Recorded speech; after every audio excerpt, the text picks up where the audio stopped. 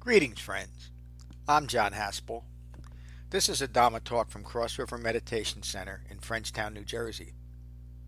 If you find benefit from this talk, please support the restoration, the preservation, and the presentation of the Buddha's Dhamma with your donation at becoming-buddha.com. Thank you. Peace. So we are at week 8 in our Truth of Happiness structured study on the 5 clinging aggregates. It's tonight's class. The past 3 weeks have held the core teachings of the Buddha's Dhamma.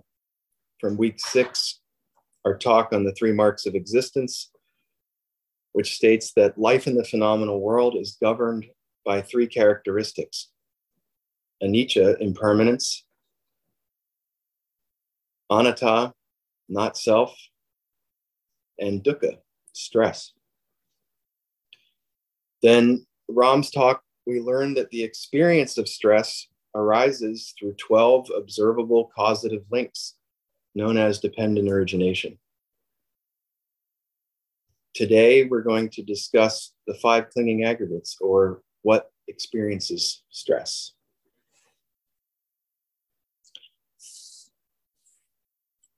John's words: the 5 clinging aggregates do not seek to explain a self. The 5 clinging aggregates describe the clinging vehicle that experiences suffering. I say, made from the components of materiality and mental activities.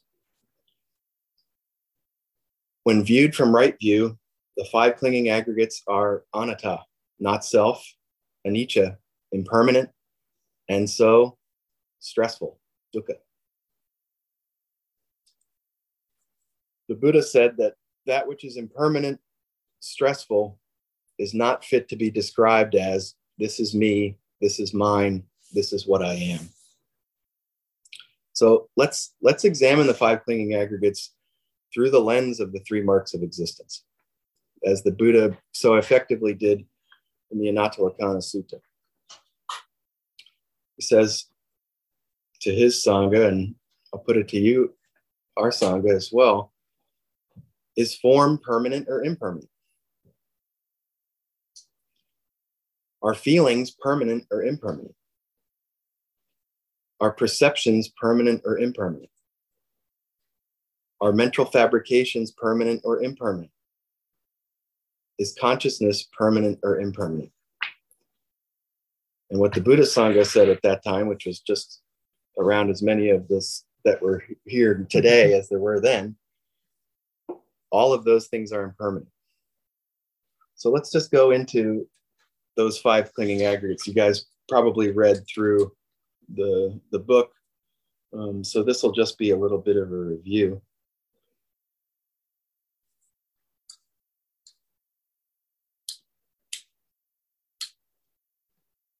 So the 5 clinging aggregates are form.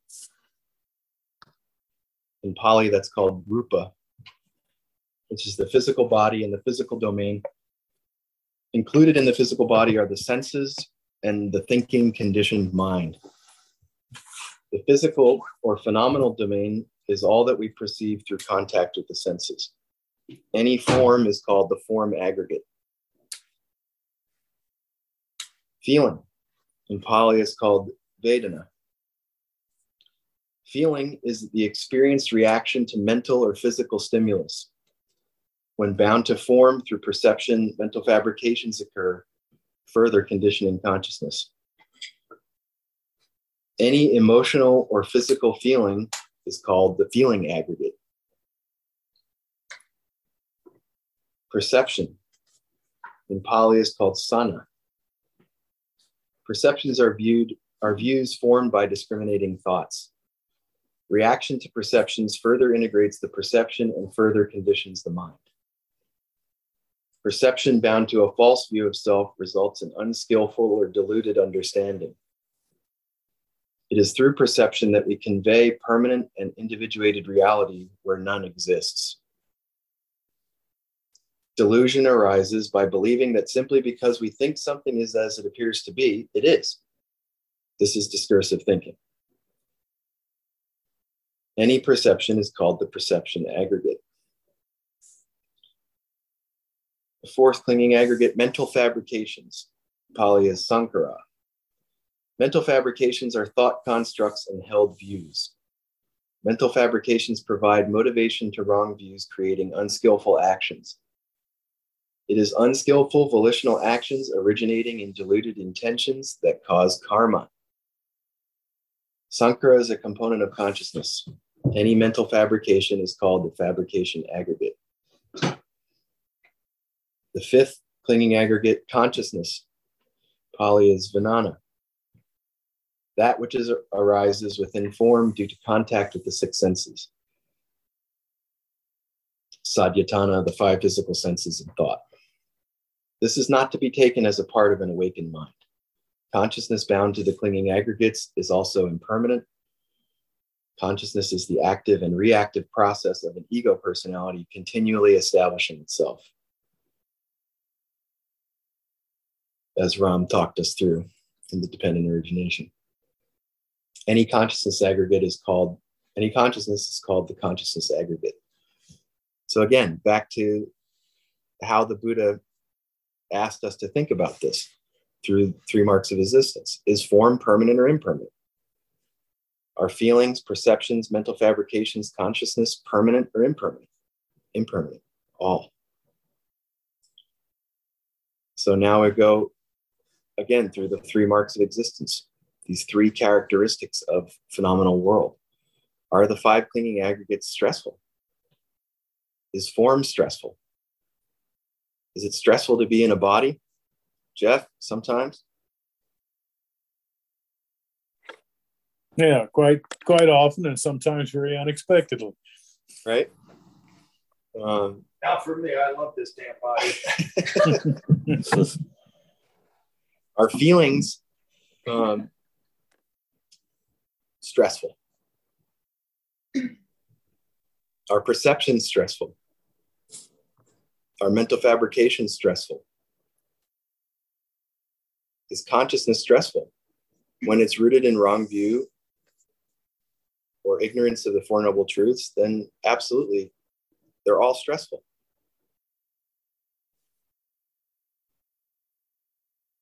Continuing the three marks of existence analysis, does the form possess self or the self possess form?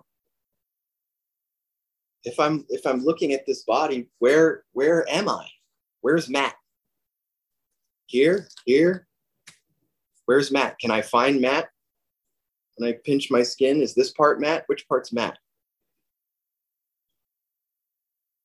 Does feeling possess self or does the self possess feelings?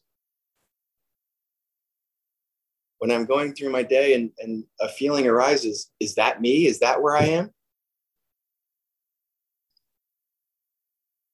Our perceptions, do perceptions possess self? Does the self possess perceptions? Are mental fabrications the self? Does the self possess mental fabrications? Is consciousness self or does the self possess consciousness? All of these, no. I can't find self in any of those component mental activities or the materiality that they cling to.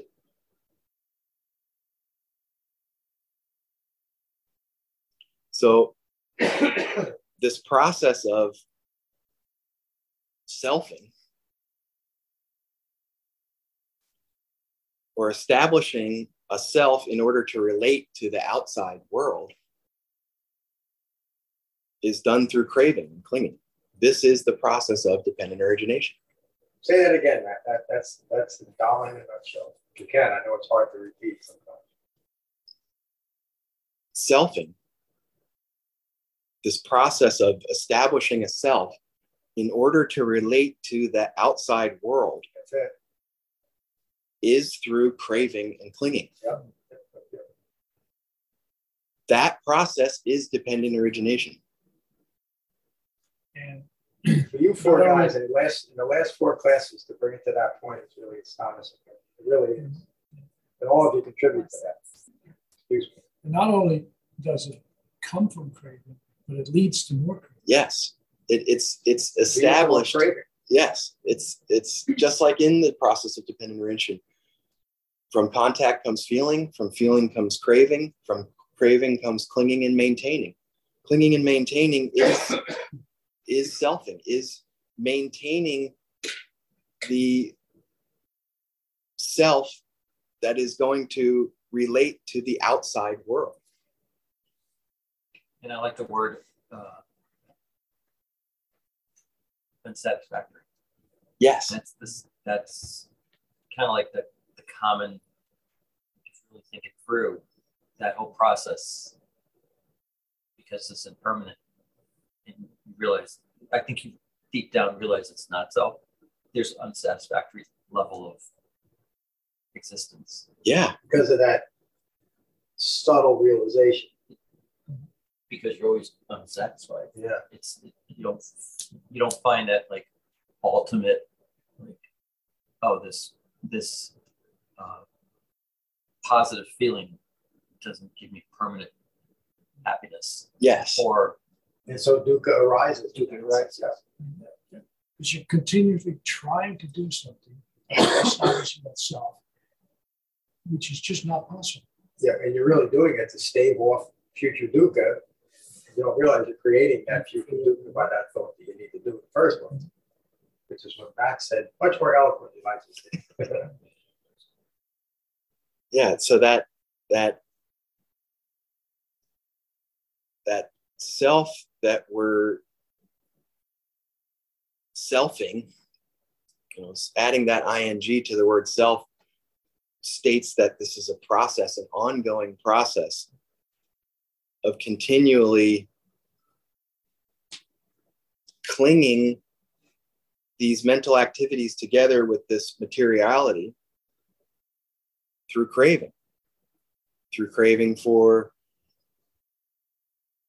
more sense fulfillment, getting what I want, never getting what I don't want. It's endless. It's incessant. Craving for sensuality, craving for form, yeah, for formlessness. Yeah. Those are the three categories. Yeah.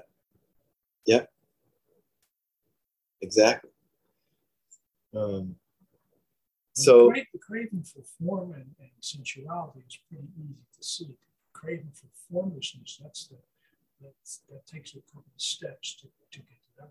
Yeah, and where does it take you to though? It really means you're stuck in your imagination. It's not like some future magical place. Anytime that I think, even sitting here thinking that, well, I really am the world's greatest meditation teacher, is craving for formless, because that's just an idea. It's just all in my imagination. But even somebody who is a great college basketball player who's stuck in their head about playing in the pros is the same example of that. But it also could be, as long as I do this, what I'm doing right now, long and hard enough, tomorrow I'll be better. That's all formlessness. Well, and exactly. And it's that the exhaustion of craving for form constantly leads to the hope, craving that maybe in some other non-physical realm, some other time, some other place, I'll get what I want and never get what I don't want. By this awful human self-loathing body. Right. That's it. And that's so that, I'm sorry, please go on. Yeah. And, I'm so excited by your teaching. I can't hold myself back. Wise restraint. And so that form that the Buddha is talking about when we go into those things is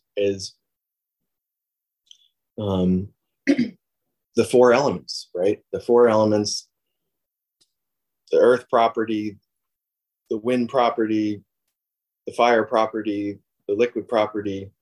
We'll just consider form to be, the form aggregate is the six properties. Yeah.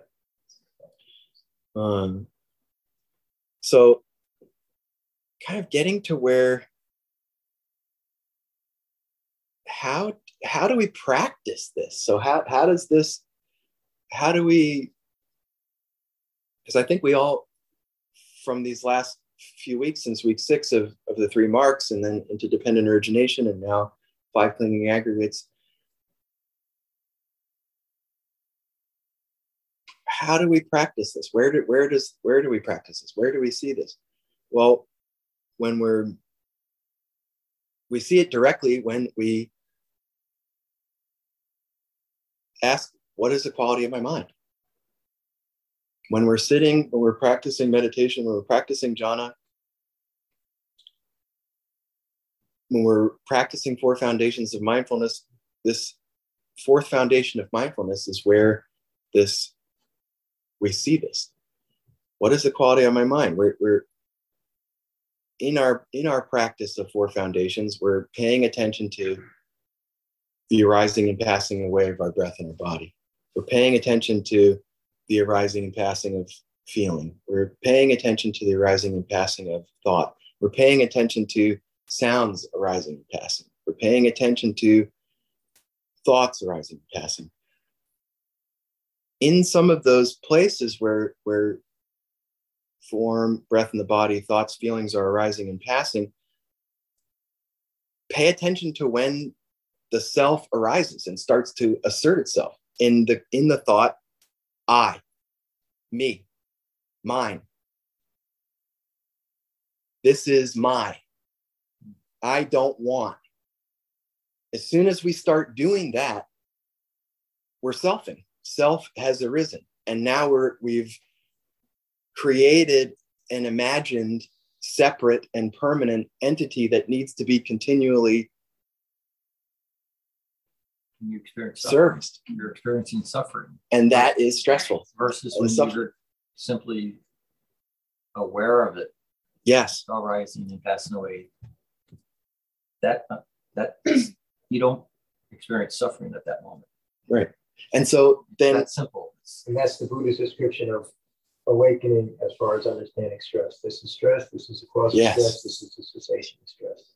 In this moment. Yeah. That's human life. In that one thought, in that one breath, in 67 plus years is this is stress, this is its cause, this is its cessation. There it is. So this practice can also come off the cushion. Pay attention to when self arises or when you self. And when you start selfing, you're going to notice it because you're starting to frame your experience through I, me, mine, this is my, I don't want. We do that all the time in our day. All day long, that arises. So we practice that. And when something arises that reflexively we say, I, me, mine, I want, I don't want. What the Buddha taught us a way to recognize that. This is not me. This is not mine. This is not what I am. So in that way, from right view, we look at the world not as activities of self. Rather, we're looking at the world as impermanent, dependently originated phenomena rolling on continuously. And the Buddha says, in regards to that, when this is, that is. From the arising of this comes the arising of that. When this isn't, that isn't. From the cessation of this comes the cessation of that. So in the Dhamma, we train this mind on the Eightfold Path to break the habit of craving and clinging for an imagined, separate, and permanent existence.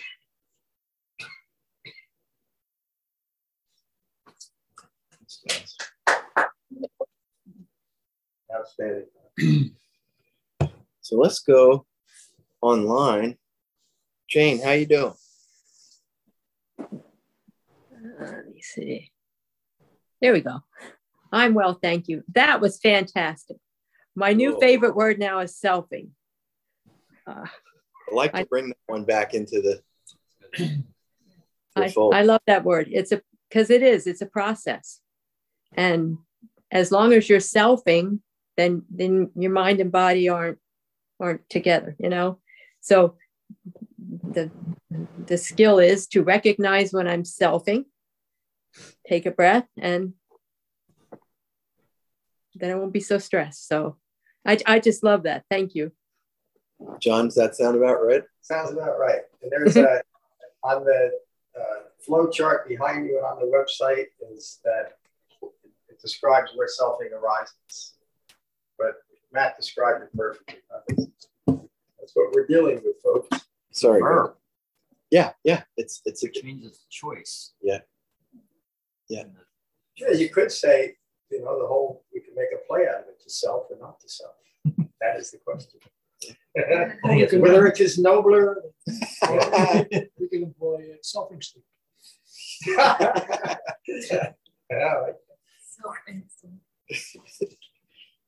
It's coming quick and silent. Oh, yeah. Talk softly, just carry a large self-instinct. Isn't that something, though, that one of the millionaire inventions was a selfie stick, isn't it? To be able to hold your phone out far enough to get it right. Wish I thought, but I'm going to have to come to this place. Jeff, Adam, how are you guys? Hey, how you doing, Matt? Yep. Good teaching tonight. You kind of I don't even know what to say right now, honestly. But it did make sense when you said this is that and that is that, you know, and it's basically karma, you know, like there's consequences and repercussions for everything you do in life, whether it's good or bad, you know. Yes. So. On Saturday. Yep. Yeah, that I was thinking about both of you guys when I was coming up with this, because of Jeff, of your question a couple nights ago, and Adam, you know, just getting your legs under you with this material. Right. You know, Jeff, you had said, you know, the 5 cleaning aggregates, it's sort of abstract, and is it just a list? You know, so I was thinking about that, and hopefully this makes sense. Right. And Jeff was explaining, like, if you're unconscious, it's not like you're out your body, you know, you're still you know? Yeah. Whether you're conscious or unconscious, you know? That's right. And I mean, you can think about it at unconscious in that way as just automatic or autopilot. Right. You know? Right. Well, thanks, Matt. Yeah, man. Thank you, Adam. You did a great job tonight, man. Thank you. Jeff, how are you, man? I'm good. Very good. Thanks, Matt. Good job. Yeah, no, I think I have a much better grasp of the 5 aggregates now. And I think of them in terms of the kind of the engine of karma. And to the extent that we fall into that conditioned thinking of each of these is, I think, is to the extent that you experience stress and suffering. Well said. And I think it's become kind of a trigger for me. As soon as I sense that I'm experiencing stress or suffering, I immediately try to divorce myself of the 5 aggregates. I try to abandon any connection or association or attachment to, rather than struggle so much with each individual line item there. It now feels much more natural for me just to say, you know, this is not me, this is not mine. And I find it much easier now to relieve myself of stress. Excellent, Jeff. Dhamma practice. Yeah, that's solid Dhamma. Thank you. Thank you.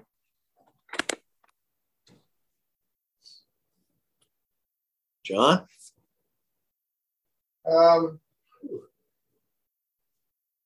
As expected, that was really an outstanding class. And I said it earlier today, the four of you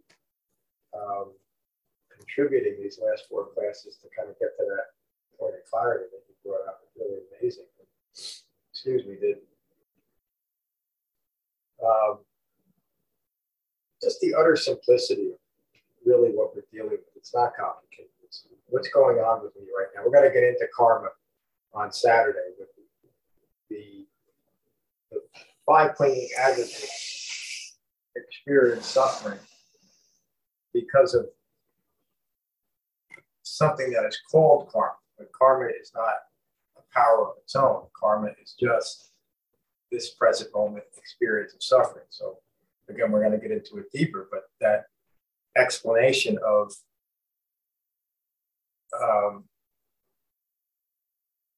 understanding that in this present moment, if I'm experiencing stress, it's because of one simple thing. I'm taking things personally. And it was just such an excellent class on what can be complicated because of the verbiage, the terminology, but it really is very simple. It's explained that well. So again, that's just an excellent teaching. Thank you. I'll be back Saturday, folks, I think. Yay. Given that the tide don't rise, whatever that says. Ron? On the one hand, these things are simple. On the other hand, there's a lot of interconnectedness. As you get further into it, that only gets more. To me, it's just astonishing how it all fits so well. Mm-hmm. Both the five clinging aggregates versus the dependent origination, and then how the three marks just weave through there, tying everything together. It's just the more you study it, the more you read it,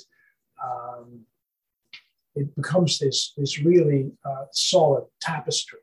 Yeah. Of understanding. Yeah, it's quite beautiful. It is quite beautiful, and that starting like we did with three marks of existence, as these characteristics of the phenomenal world, form, feeling, perceptions, mental fabrications, consciousness belong to that. So of course they are governed by the three marks of existence. And so are prone to greed, aversion, and deluded thinking. Yes. Mm-hmm. Will you be my Dhamma teacher, please?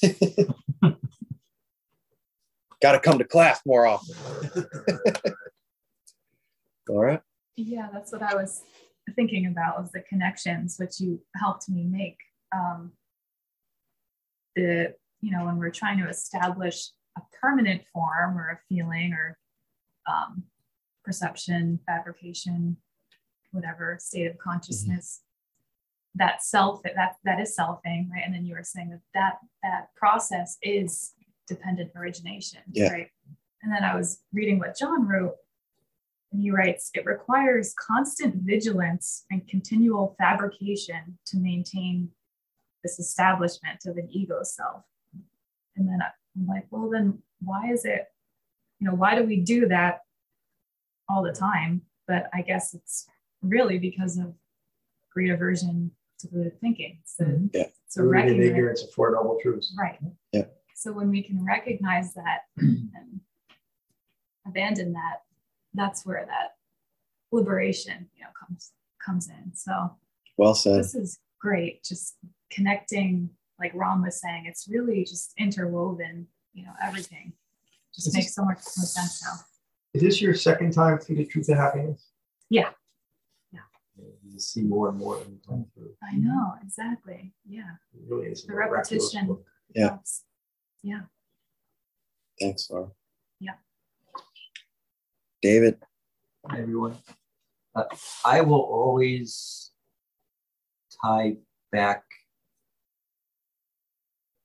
all our teachings to how does it look in my practice?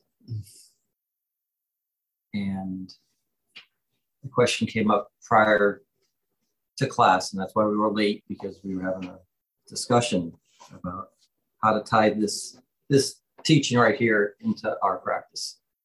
And intellectually, we can make these connections and be fascinated by the simpleness of it all and the beauty of it all. But the personal experience can only be gained by having a jhana practice and a deepening concentration and developing that refined mindfulness, because that's when you start seeing it in your practice and in your on the cushion and off the cushion. And then it doesn't leave you. So even though study is important and coming to Sangha is important, the very most important thing is developing your practice of jhana meditation, because that's the woodshed. That's where it all gets established, is seeing it arise and pass away. Yep. And going, oh, that's not my connection to that class that I just had. Yeah. That's where the real work takes That's place. where the real work. Yeah. That's where I see how I'm selfing. Yeah. Yeah. When I have that calmness. And to your question, that's when I can abandon it. Yeah. Because I could see that it's causing stress and it's impermanent and it's not who I am. Yeah. And what I am is just a sixth property person that's all I need to be. So thank you, Matt. And again, you're so good at this, because it is important to make those connections, but only if you can see it on the cushion and then off. Yeah. So thank you. Thank you. Thanks, guys. Okay, friends. We will finish class as we always do.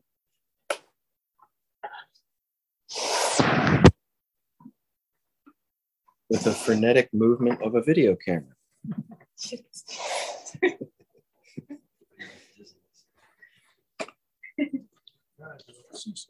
What I meant to say was with the Karaniya Metta Sutta. Finding your relaxed meditation posture. This is what should be done by one who is skilled in goodness and who knows the path of peace. Let them be able and upright, straightforward and gentle in speech, humble and not conceited, contented and easily satisfied, unburdened with duties and frugal in their ways, peaceful and calm and wise and skillful, not proud or demanding in nature. Let them not do the slightest thing the wise would later reprove. Wishing in gladness and safety, may all beings be at ease. Whatever living beings there may be, whether they are weak or strong, omitting none, great or the mighty, medium, short, or small, the seen and the unseen, those living near and far away, those born and to be born, may all beings be at ease. Let none deceive another or despise any being in any state. Let none through anger or ill will wish harm upon another. Even as a mother protects with her life her child, her only child, so with a boundless heart should one cherish all living beings. Radiating kindness over the entire world, spreading upwards to the skies and downwards to the depths, outwards and unbounded, freed from hatred and ill will. Whether standing or walking, seated or lying down, free from drowsiness, one should sustain this recollection. This is said to be the sublime abiding. By not holding to fixed views, the pure-hearted one, having clarity of vision, being freed from all sense desires, is not born again into this world. Thank you all, friends. Thank you, Matt. Thanks, Matt. Good night. Good night. Good night, everyone. Thank you for listening. I rely on donations to support the continued restoration, preservation, and presentation of the Buddha's Dhamma. If you find benefit here, please consider a donation at becoming-buddha.com. Thank you. Peace.